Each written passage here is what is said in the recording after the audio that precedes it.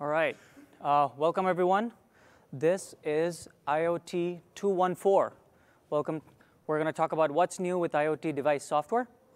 I'm Shyam Krishnamurthy. I'm the general manager for the device software team in AWS. And I'm joined by Catherine Dodge. She'll be here in a bit. And she's a senior technical program manager in the team and also one of our resident security experts. So really happy to have her join us today as well. And she'll be doing demos. And we'll go through everything we've done in the past and in the last few months with device software. We're going to go through the agenda, but I wanted to quickly just talk about my experience with IoT. So I've been in this space about 5 years now. Technically, IoT is very diverse, right? We're talking about all the way from tiny devices to cloud systems. So it's intellectually challenging. It's a lot of fun. But the thing that I really enjoy is learning what people are doing, customers are doing with IoT. The very first time I remember I joined the team, we had a customer conversation, and they were trying to solve how do they predict if things are going to fail, power equipment is going to fail along highways in the middle of the desert, right? It seemed like a little bit on the, the route to Vegas, but it was actually in a different continent altogether. And so from there, having conversations with people trying to improve medical diagnosis based on data they're collecting about patients, people trying to fix problems in mining, and really fun home automation scenarios. So it's really great to talk to customers, really great to see what all of you are able to build with the systems that we are able to provide.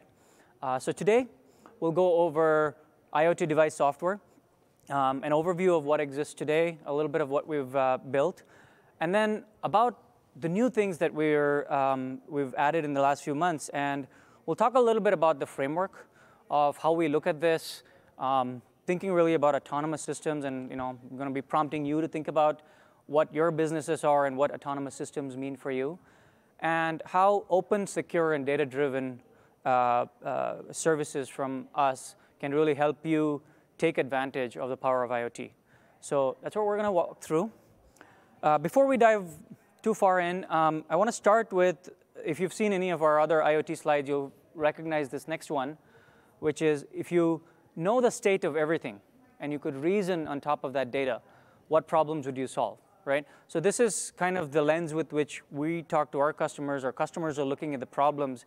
And the thing that independent of the domain, whether it's healthcare, home automation, manufacturing, smart manufacturing, people are trying to use IoT in a way to understand the physical world better, right? Understand the state of the physical world better, reason on top of that, make decisions on top of that, and then use that to further better business outcomes, right?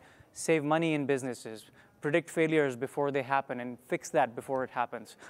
Look at better business models where you can actually, make new services as you gain productivity. So all of these things are things that our customers are looking at solving by using IoT. And as you'll see in the next slide, we've got customers from sort of every domain: healthcare, scientific instrumentation, mining, manufacturing, home automation. And it's really exciting. Every time I talk to customers, there's a new use case where they've really used IoT to solve a real world problem. And that's the fun part of it. How many of you, just quick show of hands, are actually building IoT solutions that you hope to offer to your customers? All right. About 30%. How many of you are thinking of doing that in terms of improving automation or systems, or maybe your integrators trying to offer that to other companies? Okay, another 1/3 or so. And how many of you are partners who are working with us to bring common solutions to market to enable this whole ecosystem? Okay, a few more. Great. Good mix here in the audience. Great to see it. So when we think about this, right, when we think about understanding the state of the world and improving it, we'll dive into the device specific, but this is sort of the higher level theme. What does it take to actually make this happen, right? And there's a traditional sort of layer cake architecture diagram that we can talk about, right? How do you actually provide software that lets you build the devices, the hardware and the software that operate at the edge, from the tiny nodes to the gateways and the aggregators and the network subsystems in there, to the cloud connectivity and the control and the device management that lets these devices actually connect to the cloud and take advantage of all the other systems that are in their cloud. And lastly, the data services and the analytics services that you use to make sense of that data, to reason about it and say, okay, here, this signal from this particular heart rate monitor means that this anomaly is happening, and therefore I need to take this action, right? Being able to do that, you want to think of these 3 layers. But I prefer this version, which is actually the IoT, what we call the IoT virtuous cycle. Because as we see systems getting more and more sophisticated, oftentimes we're not just taking this data and then looking at it in just a dashboard, right? That's great, that's useful level 1. But people then try to drive the decisions back into the real world. Sometimes the decisions are manual, right? This equipment is going to fail, so let's page the operator and let's go fix that before it fails so that you don't have, you know, this, the manufacturing line being stopped and wasting thousands of dollars. At the same time, you're also seeing a lot of companies now really going forward and saying, how do I drive these back into physical systems, into the things at the edge? And those are the kinds of things we think about, is that the edge is not just the sensors and the tiny devices. These are also the equipment, the factories that are making things, the controllers, the actuators, that can actually now drive a real-time loop back into improving the physical world, right? So that's the context in which we look at it, and we're going to dive in to the device software part of it.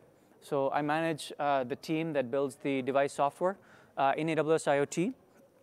And when we think about device software, right, this is, you could imagine this hotel has a bunch of potentially IoT systems, sensors in different rooms, a few PCs in a back room that's collecting all of that data and dynamically determining, you know, how to adjust airflow, for example. You typically have the actual sensors and the controllers are constrained in some way, right? Sometimes they're constrained because they're running off of a battery on a wall and they have to be very conservative in how they're using power. Sometimes they're constrained in bandwidth because they're in the middle of a farm, they're collecting humidity data that you need to then use to optimize your crop output. And sometimes it's constrained because it costs a lot of money to buy very sophisticated processors, and you want to actually deploy millions of these devices out in the world. So you want low-cost devices. So typically, when you look at low-cost devices, we use microcontrollers. And traditionally, people have built embedded systems, right? Controllers, sensors, and so on. With microcontrollers, this is a very mature industry. But now, when we talk about IoT, we're taking these devices, and now we're connecting them. And that's where we have FreeRTOS and Amazon FreeRTOS, where we took the popular embedded operating system, open source FreeRTOS. It's a real-time operating system, very tiny, can run on microcontrollers with, you know, just a few kilobytes of memory. And we've added things that help these devices now participate in the IoT ecosystem. So first, local connectivity. I can take these devices, I can connect to other systems with over Wi-Fi, over Ethernet. And earlier this year, we added the capability at GA to connect over Bluetooth Low Energy to a phone, which could then connect and send data to the cloud. And then we added cloud connectivity libraries. So if you're familiar with the IoT Core side, the cloud connectivity services, MQTT and HTTP are 2 of the protocols we support. So we've added support for MQTT and HTTP. And you could also connect to IoT Core. You could connect to your own private systems as well. Because these are open source libraries that we make available as part of the FreeRTOS project. Then we've added security. The minute you take these embedded systems that traditionally used to be isolated and you put them in the internet, you have to make sure that it's secure. And that's a very key priority for us. And we started with both communication security, so TLS and cryptography, plus storage of the keys. So you can store these keys, and Catherine will talk a little bit more about the secure element support we've added earlier this year. But whether you're using a secure element or not, we added PKCS 11 abstractions. And last but not least, as soon as you connect these devices, at the very minimum for security patching, but also unlocking the possibility that you now have embedded devices that can improve and get better over time, we've added over-the-air updates and code signing services in the cloud. So we have an agent that runs on the embedded device and a cloud service that can cooperate and send the message down. You can fetch the message yourself over an HTTP connection, or we can actually stream that image over the MQTT connection to conserve memory on the device when you're opening TLS connections to the cloud. So because these devices, again, many times have, you know, 100 kilobytes of RAM, 200 kilobytes of RAM, and every TLS connection takes memory, right? So that's what we added, and this has been available for a few years. And we have, customers using this, building lots of products. Let's take one example, right? Let's think about virtual assistants. All of you have, heard about Alexa and other voice assistants. And now we have customers, or actually companies or customers of ours working with us and saying, okay, how can I bring the value of voice-enabled services to lower-cost devices that they're manufacturing? And a couple of things that we've launched this year have actually contributed to helping here. So I want to talk about iDevices. iDevices is a company that makes smart devices. They have a portfolio of different devices, and they wanted to build a Alexa-enabled light switch. And so they launched the Instinct, which has a microcontroller in it, which runs Amazon FreeRTOS, works with AWS IoT, and offloads the Alexa services to Alexa voice services. We also launched Alexa voice services for AWS IoT. And the device itself is running Amazon FreeRTOS, is able to collect the data, send that securely over MQTT to the cloud. So this is an example of how we can take something that was traditionally, found on larger classes of systems and bring it down to the footprint of a microcontroller. Next, when we think about the edge, it's not just the tiny devices, right? Sometimes these tiny devices are connecting directly to the cloud. Many times they're using, as I said, they're conserving battery, so they're using Bluetooth Low Energy.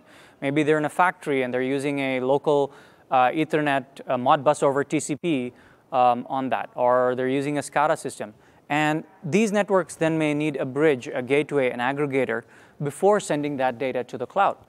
And that's where we talk about how do I, instead of just providing a thin layer that just forwards all of that, a router to the cloud, how do we actually look at these use cases and say, well, sometimes you have to proxy that data to the cloud. Sometimes you have to make local decisions. Again, going back to these constraints, some of these constraints that I talked about, like connectivity, apply not just to the tiny devices, but to the entire environment. You imagine an oil rig, right? And there's a number of sensors and so on, but that connectivity on that oil rig is very limited. So the gateways and the aggregators there have to perform some functions as well. So that's where we have AWS IoT Greengrass, which really is software that helps you bring a lot of the cloud capabilities to the edge. It can act both in the mode of helping you filter and send data to the cloud, but also bring in functionality locally at the edge. So we brought in message brokers, Lambda functions, so you can program these devices, device shadows, so that you can actually store state on these devices, as well as the ability to store your keys, both for access to AWS IoT, but to other services. You may be able to access AWS IoT, but also store some data in S3, for example. And you can store your keys and credentials using the security managers available in IoT Greengrass. We added local resource access that lets you actually get access to the sensor data or work over USB. And so Greengrass is software that runs on Linux and regular operating systems on gateway class devices. So it's a little bit different from FreeRTOS, but the combination is powerful because now you get at different footprints on the edge, you run these systems and they can act in multiple modes depending on the use cases that you're trying to solve. And last but not least, we also have over-the-air updates. So these are the foundational components of Greengrass, right? On top of that, there's a few more things that Catherine will go over in terms of machine learning and a few additional services as well. So we have all of these. Let's talk about, okay, how does that get used? I'm going to use an internal example. So we have an Amazon team that was looking at the Kindle team. They're building Kindle devices, and they want to test that in each of the countries that they deliver to. And sometimes you actually have to take these devices physically to those countries to test it because the environmental constraints are different. The Wi-Fi regulations and which bands you can use are different. The thickness of the walls and the construction is different, right? So you have to test it locally, figure out how well it works. But the team here, the engineering team, also wanted to have centralized view of, okay, how are the tests doing? What's passing? What's failing? Can I quickly iterate and be agile on how I solve and get to market? And so they were actually able to take Greengrass and build a test rig that So the Greengrass device is running on the board underneath. We've got the Kindle device, and this is a test rig that they put together, and they were able to ship it to all the countries, and that test rig has Greengrass running. Operator can essentially deploy test cases from the main engineering team to each of these devices. The Greengrass node has Lambda functions that are programmed to run those test cases, collect the results from the Kindle device, ship that back to the cloud, and then the engineer gets a central view, okay, which regions are failing, or there are common patterns across different regions, how do I diagnose it, and so on. So how does this work? So an example, the architecture that they used is they have a website for the test operator running on EC2. I've simplified it, right? There's going to be load balancers and instances and so on and so forth. But essentially, they have a website running on EC2 that's storing. So I am a test operator. I'm creating a test job that I want to deploy to, say, 3 countries where I'm testing the Kindles. We store those test jobs, send that to a queue for that job to be deployed, and the Amazon Simple Queue service allows you to have a queue of different activities. And AWS Lambda, which is our serverless compute offering, allows you to take entries from the queue, process them, and push those as messages through IoT Core.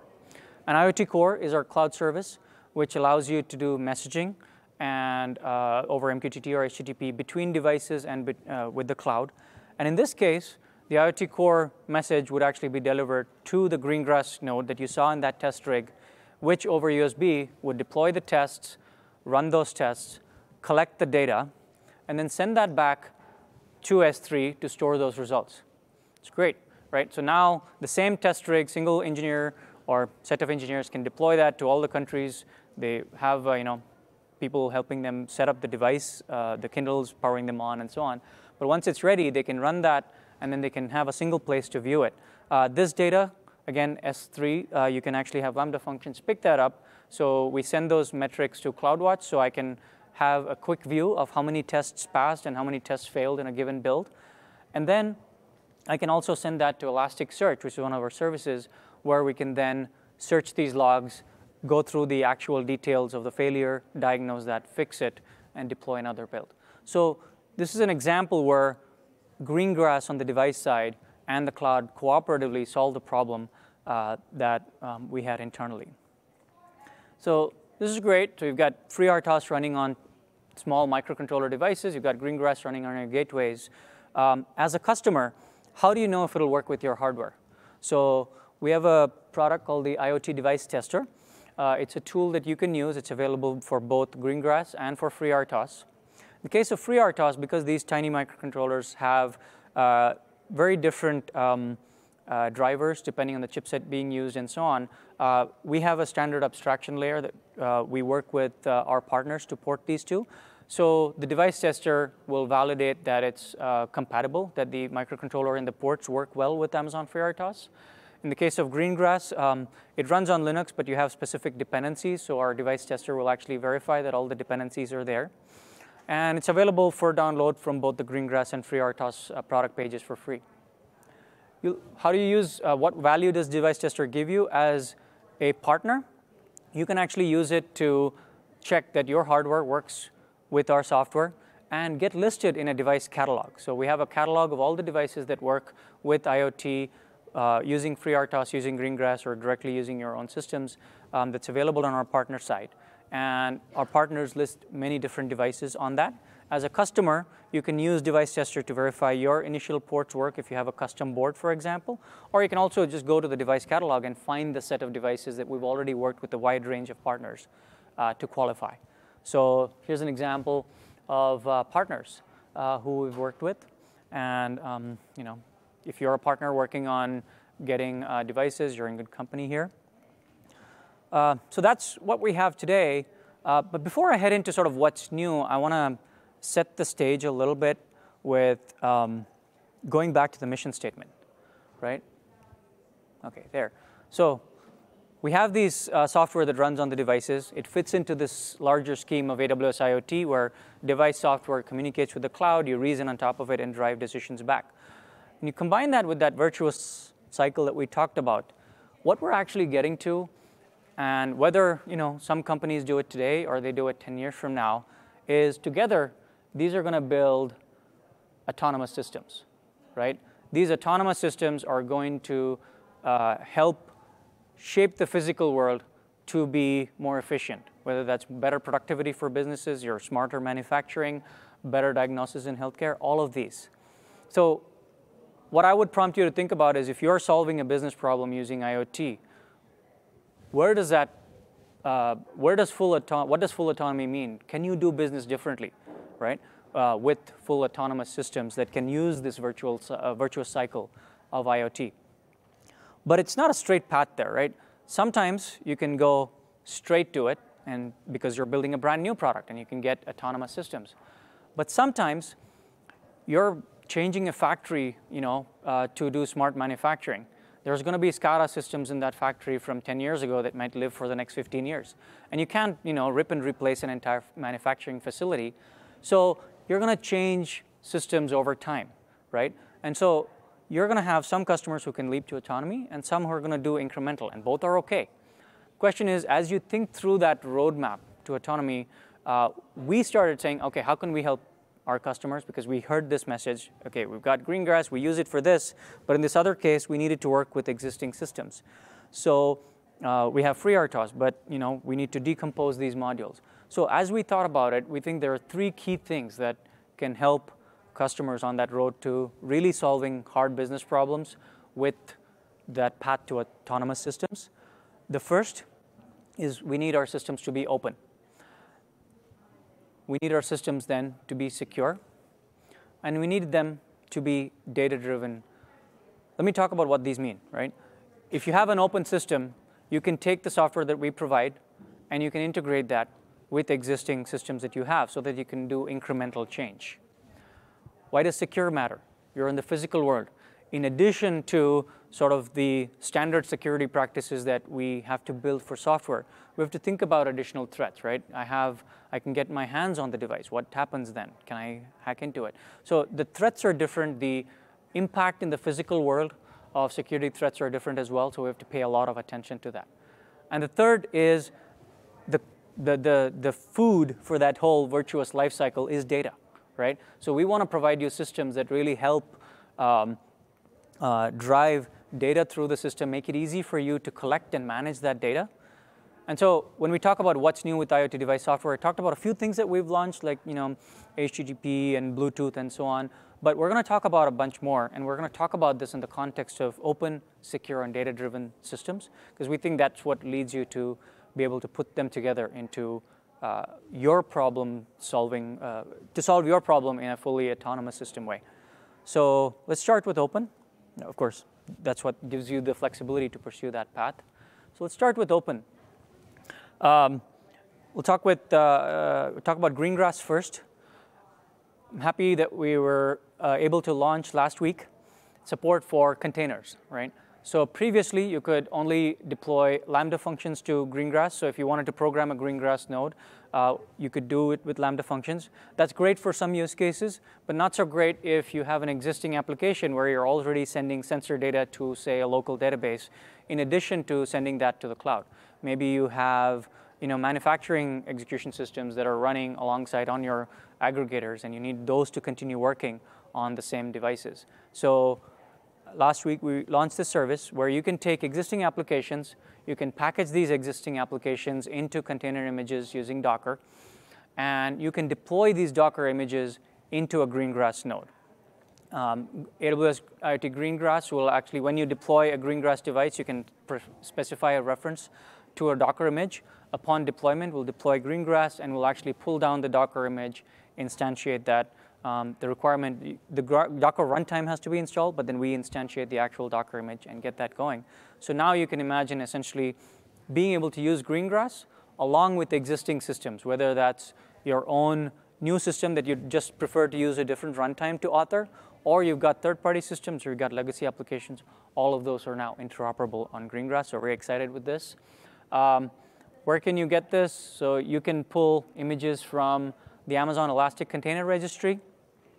You can also pull images from Docker Hub itself. And if you have some custom applications in your own private repository, you can do that too. So that's part of us looking at, okay, how can we be more open, and how can we help you take the pieces that we have and build a system, whether you're able to go to that full autonomous system now, or you want to go there in stages. AdLink is a partner of ours. Very happy to partner with them. They build gateways for the edge. So at the IoT edge, they have customers spanning, manufacturing, asset tracking, and so on, where they make hardware and they deliver that, and their customers then customize that to different verticals. They prepackage Greengrass with these gateways so that their customers can then program them for specific functions. And now with the container support, they're able to now make their gateways much more usable for their customers, because customers can then mix and match additional applications they already had and deploy those to the gateways. So sometimes, for example, you have the AdLink gateways that are doing the data collection and aggregation and full edge to cloud solutions, but they might have authorization systems and other systems that they need to run at the same time on the same gateways, and they're able to do that now with the capabilities that we have. On the FreeRTOS side, what does openness mean? So very early on, we started with FreeRTOS has always been open source. When we took stewardship of that, and with Amazon FreeRTOS, all our development is done on GitHub. It's MIT licensed, it's open and free. In addition, earlier this year, we were able to start accepting contributions. And we also work very closely with a wide variety of semiconductor manufacturers. And so that part of all our work is available in the device catalog. So source code is open. Our catalog of partners is available for you to look at. And on the hardware side, the kernel of FreeRTOS, which is the operating system, is actually ported to various different architectures.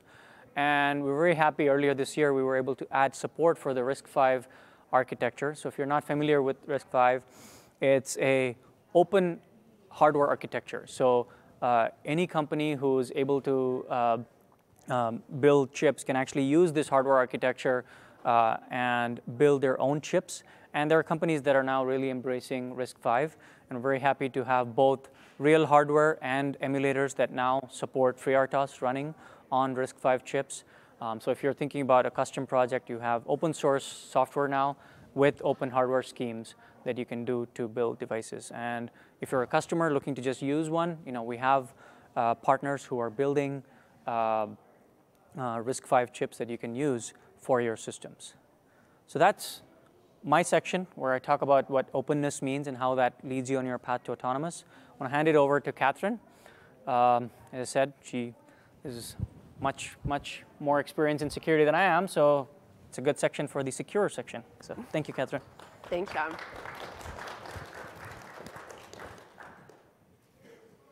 All right, so we've walked through how we are focused on building an open device software ecosystem. We're also focused on making sure it's secure. We're focused on making sure it's data-driven. I'm going to walk through those pieces.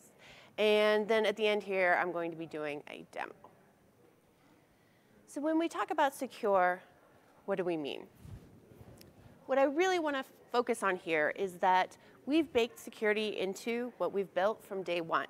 So we don't want you to have to be reinventing the wheel. We don't want you to have to write crypto libraries. We do that on your behalf, and you can use those components to build and solve your business problems. So let's take a look at what this means in practice. So what do we have out of the box today? First off, we support mutual authentication, both at the edge, so between two devices, say a FreeRTOS device and a Greengrass device. We also support mutual authentication between a Greengrass core gateway and the AWS cloud. So that whether it's that edge communication or that gateway to the cloud communication, that communication is happening securely, encrypted using industry standard TLS. We also provide support for managing your credentials from the cloud side using AWS IoT Greengrass. So we have a service that lets you integrate with the AWS Secrets Manager. So you can store your credentials cloud side using Secrets Manager, and then when you need to use those on an edge device, you can deploy that down securely and use those credentials. So a great example of this is if you're doing any integration with a third-party API. So if you're calling Twilio, you're calling ServiceNow APIs, you can store those credentials cloud side. You can do any credential rotation cloud side, and then deploy those dynamically down to your edge devices. And we found this is really helpful for customers who are working in regulated industries where they may have regulatory constraints around how often they need to be rotating credentials. It also means for the rest of you who maybe don't necessarily have those constraints, there's still no excuse for hard coding credentials. So, and finally, we have our secure element support. So secure element, folks also use the term hardware root of trust. Sham alluded to this. So we've had that support. We launched it about a year ago for Greengrass, and we've launched this support for secure elements for FreeRTOS just about a month ago. So let me dig into kind of what this looks like from the FreeRTOS side. I'm going to skip ahead a little bit because I like pictures. So what does it look like if you're running FreeRTOS on a microcontroller? So this is kind of the 10,000-foot view. At the very lowest layer there, you'll have the partner-supplied drivers. The middle layer there, you've got your FreeRTOS kernel, and then any libraries you're going to be using. So on here, I've got the TLS library, and then your code sitting on top. So the important thing I want to point out here is that if you're doing any encryption, that's all happening on that microcontroller. So how does that change once we have a secure element? So once we have a secure element, so this is going to be storing all of our key material. So it stores it in a tamper-proof way. And you can see our picture has shifted a little bit. So we've got two new components on the microcontroller side. We've got our Amazon FreeRTOS, our PKCS11 support. And then we've got partner-supplied PKCS11 modules as well. So today we have two partners who have already published support for their silicon, so Microchip and Infineon, and we expect that number to continue to grow. So, whoops.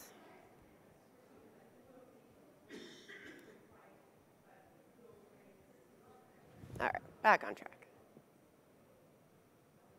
Okay. So why would folks be using a secure element? So, the 101 is that it allows you to store your key material in a tamper-proof manner. As I mentioned, we're using an open standard, PKCS11. The main thing that customers are getting out of using these modules is that it enables them to install devices in locations that they may not physically control and have a lot more comfort doing so. So a great example of something like this is we have an internal team, Amazon Key for Business, and they build smart fobs that enable delivery drivers to have access to commercial buildings. So we have a great blog post out there about kind of how they're using our services, and this is one consideration that they had. These devices are going into apartment buildings. We don't necessarily have physical control over those devices, so it's important to them to have this support. And finally, once you're offloading that cryptographic processing, and it's no longer taking place on the microcontroller, so now all of that processing actually happens on the secure element. So it's happening in hardware on that element, and that relieves that kind of offloads some memory space, frees up some memory space on the microcontroller side, and has the potential to reduce your power consumption.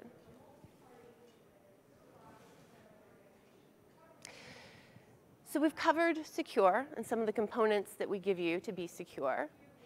What do we mean when we talk about data-driven? So this really kind of ties back into our point about, if you have this data, if you're able to reason about it, what are the types of things that you're going to be able to do? So what do we provide out of the box today in terms of being focused on being data-driven? So with Greengrass, we provide you with connectors. So what's a connector? Think of it as a pre-built Lambda function. It enables you to quickly configure and deploy functionality without having to write code. All you have to do is insert some configuration information cloud side, and you're off and running with that functionality. So a couple of examples are we support a Twilio connector, Splunk, ServiceNow. Those are some of the integrations that we support. The next piece that we have is device shadows. And really the core piece that you get out of using device shadows is that it enables you to have sort of this write once functionality. So regardless of whether your device out in the field is connected or disconnected, you can write, say, a command, a state change to the cloud side service, and that device shadow will then sync up with your device once it comes back online. So that ensures that your device always has the correct state. And finally, we enable machine learning inference at the edge. So what you can do with AWS Greengrass is that it enables you to train, run, improve your models in the cloud, and then deploy those out to your edge devices to do that inference locally on those edge devices. And this last bit around machine learning, we have a really interesting use case, an interesting customer. The challenge they're trying to solve is a pretty universal one. So how many parents do we have in the audience? Quick hand raise. Few, maybe 50-50. All right. So if you're a parent, you'll know what a challenge this can be. Both Sham and I are parents, about 10 years out from this phase, so it's luckily not quite the issue that it used to be. But we have a customer who's looking to help parents enable their babies to sleep better. So Cradlewise is a maker of smart cradles. And their goal is to be able to help soothe babies back to sleep just the way that a parent would, but without the parent having to get involved. Lets the parent get a little more sleep. And to tackle this, they really kind of took a two-pronged approach. So the first piece was that they wanted to give parents the ability to control this cradle from an app, and they wanted to ensure that this functionality would still work even if the connection outside of the house was down. So even if your networking router was down, it shouldn't affect your ability to interact with the device. And second of all, they really wanted to take into account the fact that every baby's different. So if they're using machine learning, could they tailor the music? Could they tailor the speed of the rocking to a specific baby and improve that over time? So given this approach, Cradlewise was able to utilize capabilities already baked into AWS IoT Greengrass to ensure that A, the cradle continued to operate disconnected. That's a core piece of what Greengrass gives you. And also, they were able to leverage the over-the-air update capability that we've built into Greengrass. So let's take a quick look at what their update architecture looks like.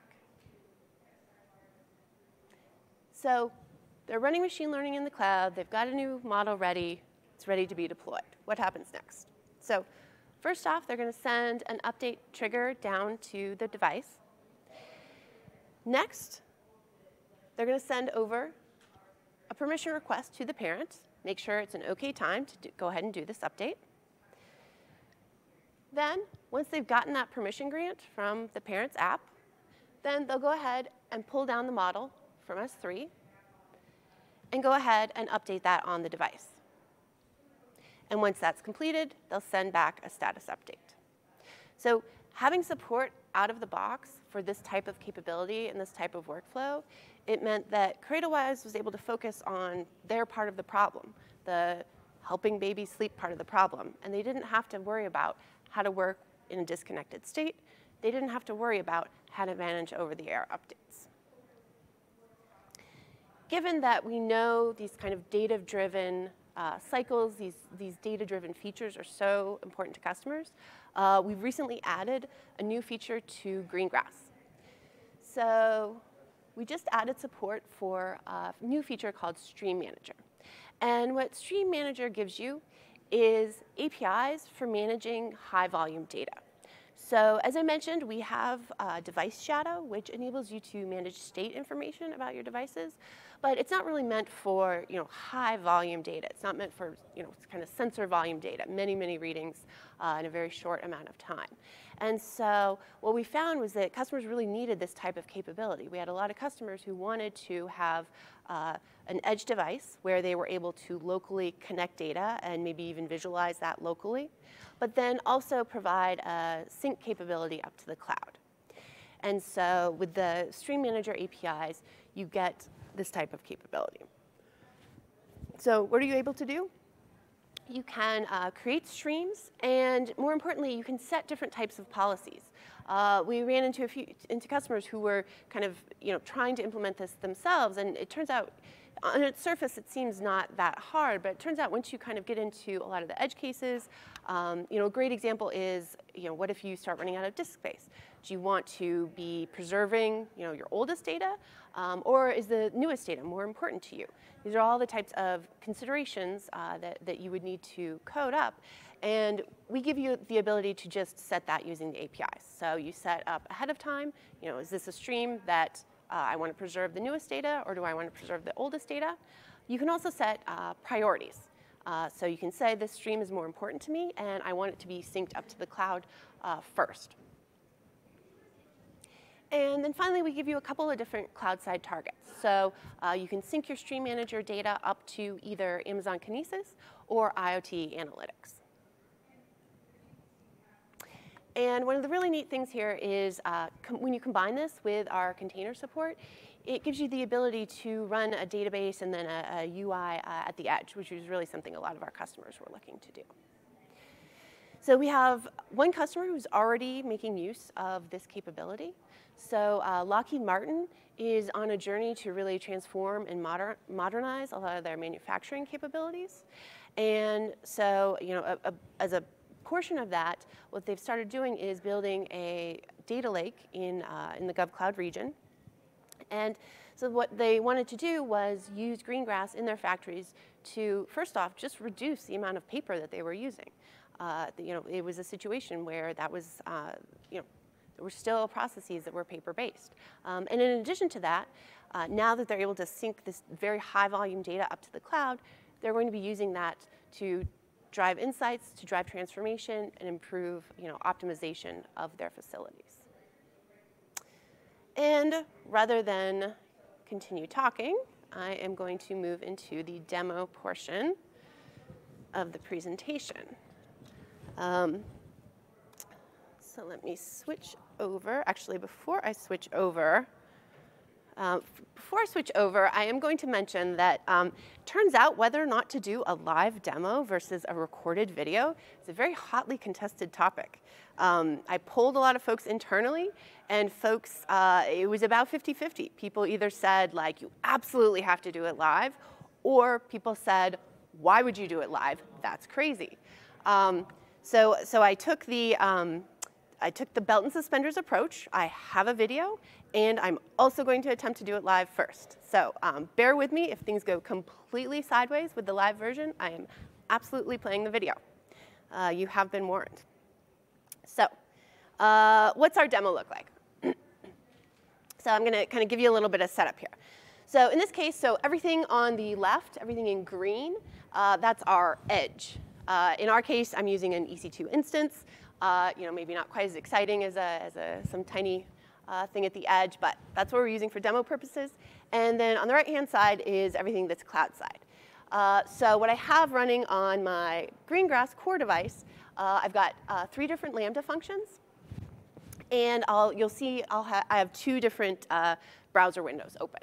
So what's happening is at the very top, we have this simulated sensor data. That's coming in from one of the browser windows. So I'm able to adjust and toggle the sort of simulated sensor readings and send that into this writer lambda. So the writer lambda, it's a Python function.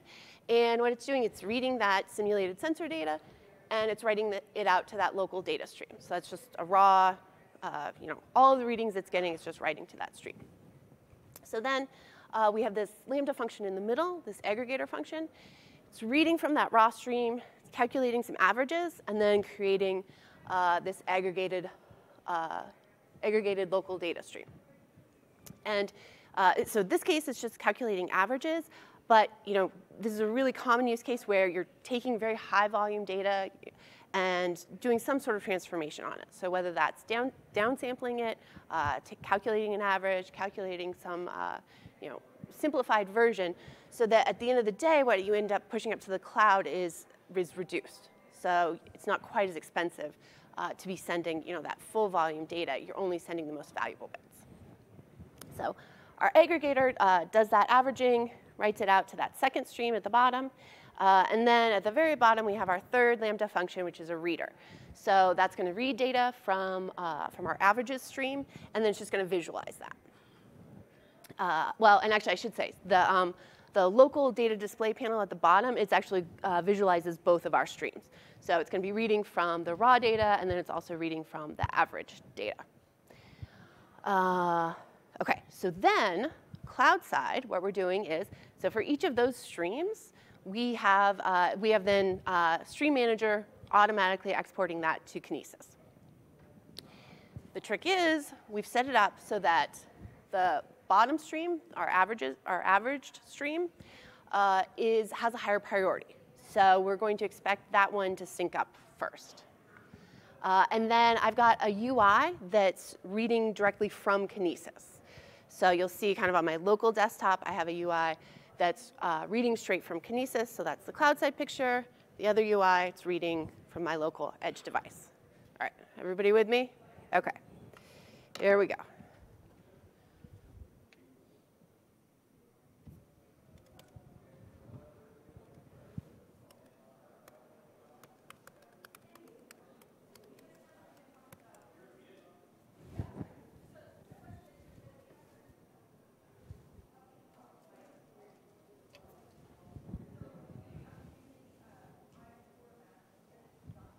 OK. Excellent. So just to kind of recap, so here's my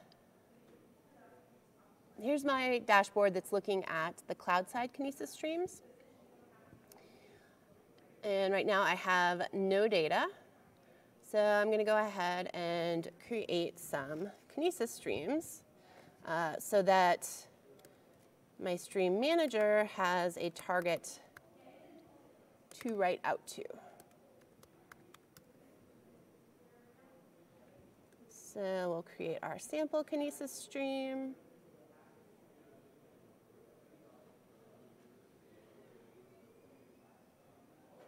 Whoop. I think my, yeah, I had a feeling that was going to happen. All right, so we're going to, I just need to refresh my credentials. So we're going to go ahead and create that Kinesis stream one more time.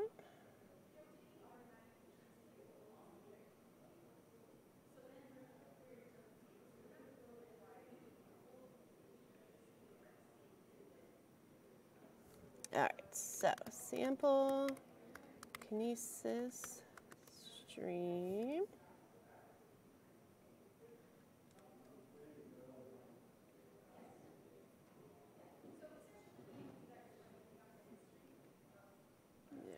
And then let's see what's going on over here.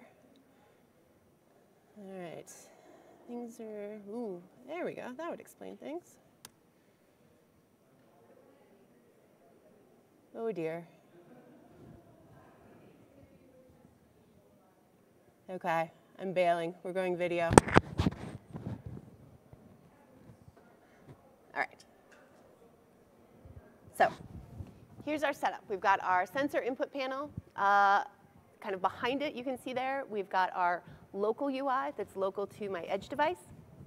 And then kind of hiding behind it here, you can see the UI that's looking cloud side. All right, so I'll go ahead and run this.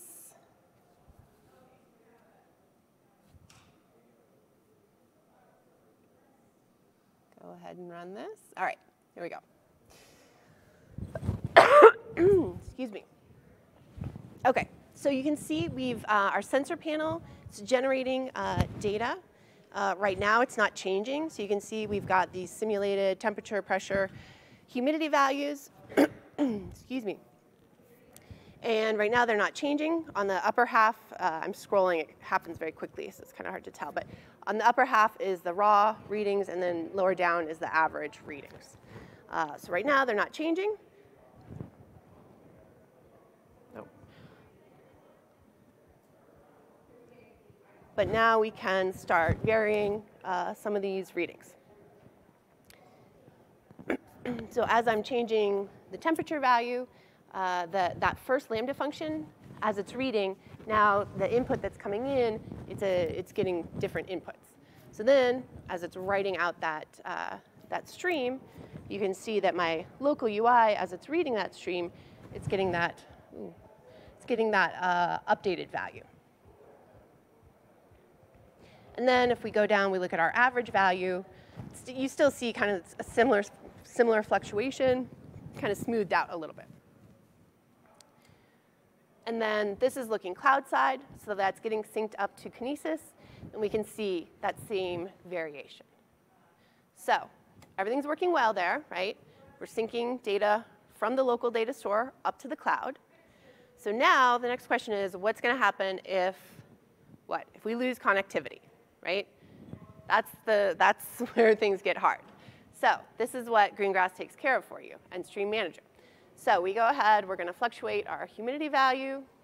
We're still up and running. We can still see that reflected cloud side.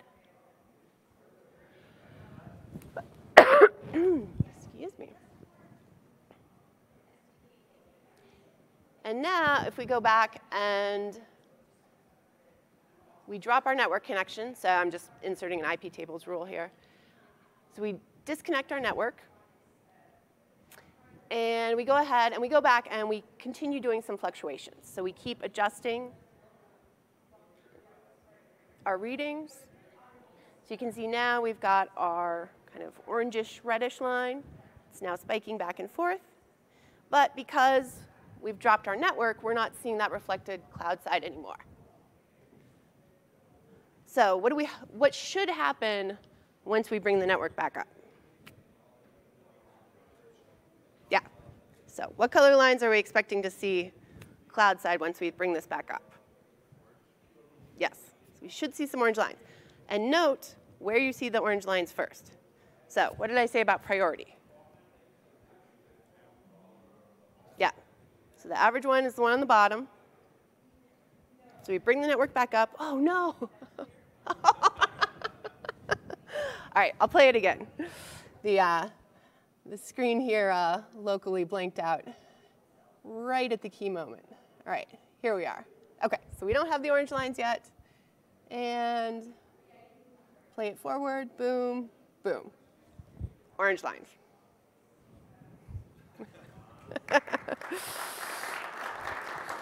All right, so that's the core functionality of Stream Manager. And with that, I will let Shyam wrap us up here.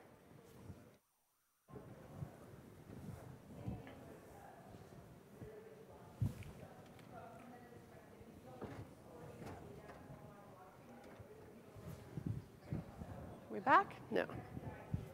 HDMI 1? Yep.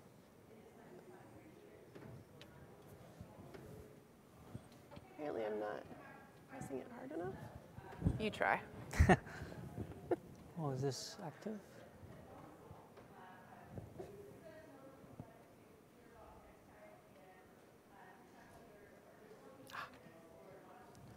Maybe? Might need some help switching to HDMI 1 here. Flashing red now.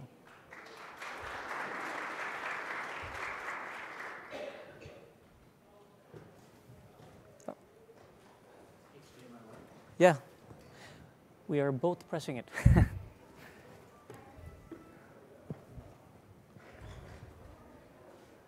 We don't have the magic touch.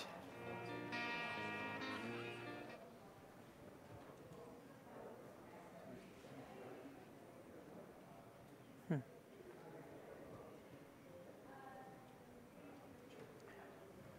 you want to bring up the presentation on this one, on HDMI 2, or? Well, we can just unplug this. I don't know if that helps. OK, he's trying it again. Should I?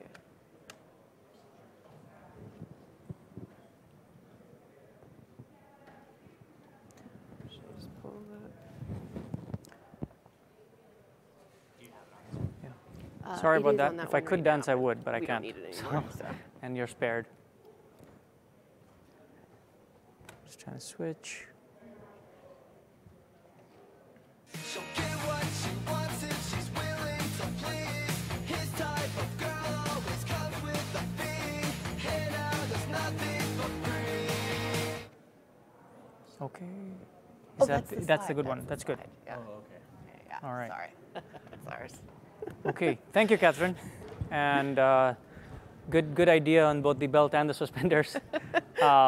Though it's one of those things, right? If a demo actually does work in the middle of a forest, but nobody's there to see it, did it actually work? So it's probably working. It's just you couldn't be and see into showing it. So thank you again. So just to close up here, right? So we talked about new capabilities we've added in terms of open, secure, and data-driven systems. So my prompt to you, and the opportunity is, in addition to saying what problems could I solve, right, with IoT, reasoning about the data and the state from the state of everything in the world, how would you solve them differently using fully autonomous systems? And these may be, small changes you make now or complete new systems you build altogether. And that's what we're seeing from a lot of customers. People are recreating how they do business with IoT. Very exciting times. And also, how can you leverage the pieces we have? You can take what you want and you can build your systems around it, or you can take all of it and build a brand new system as well. And we urge you to look into all of the things that we've launched.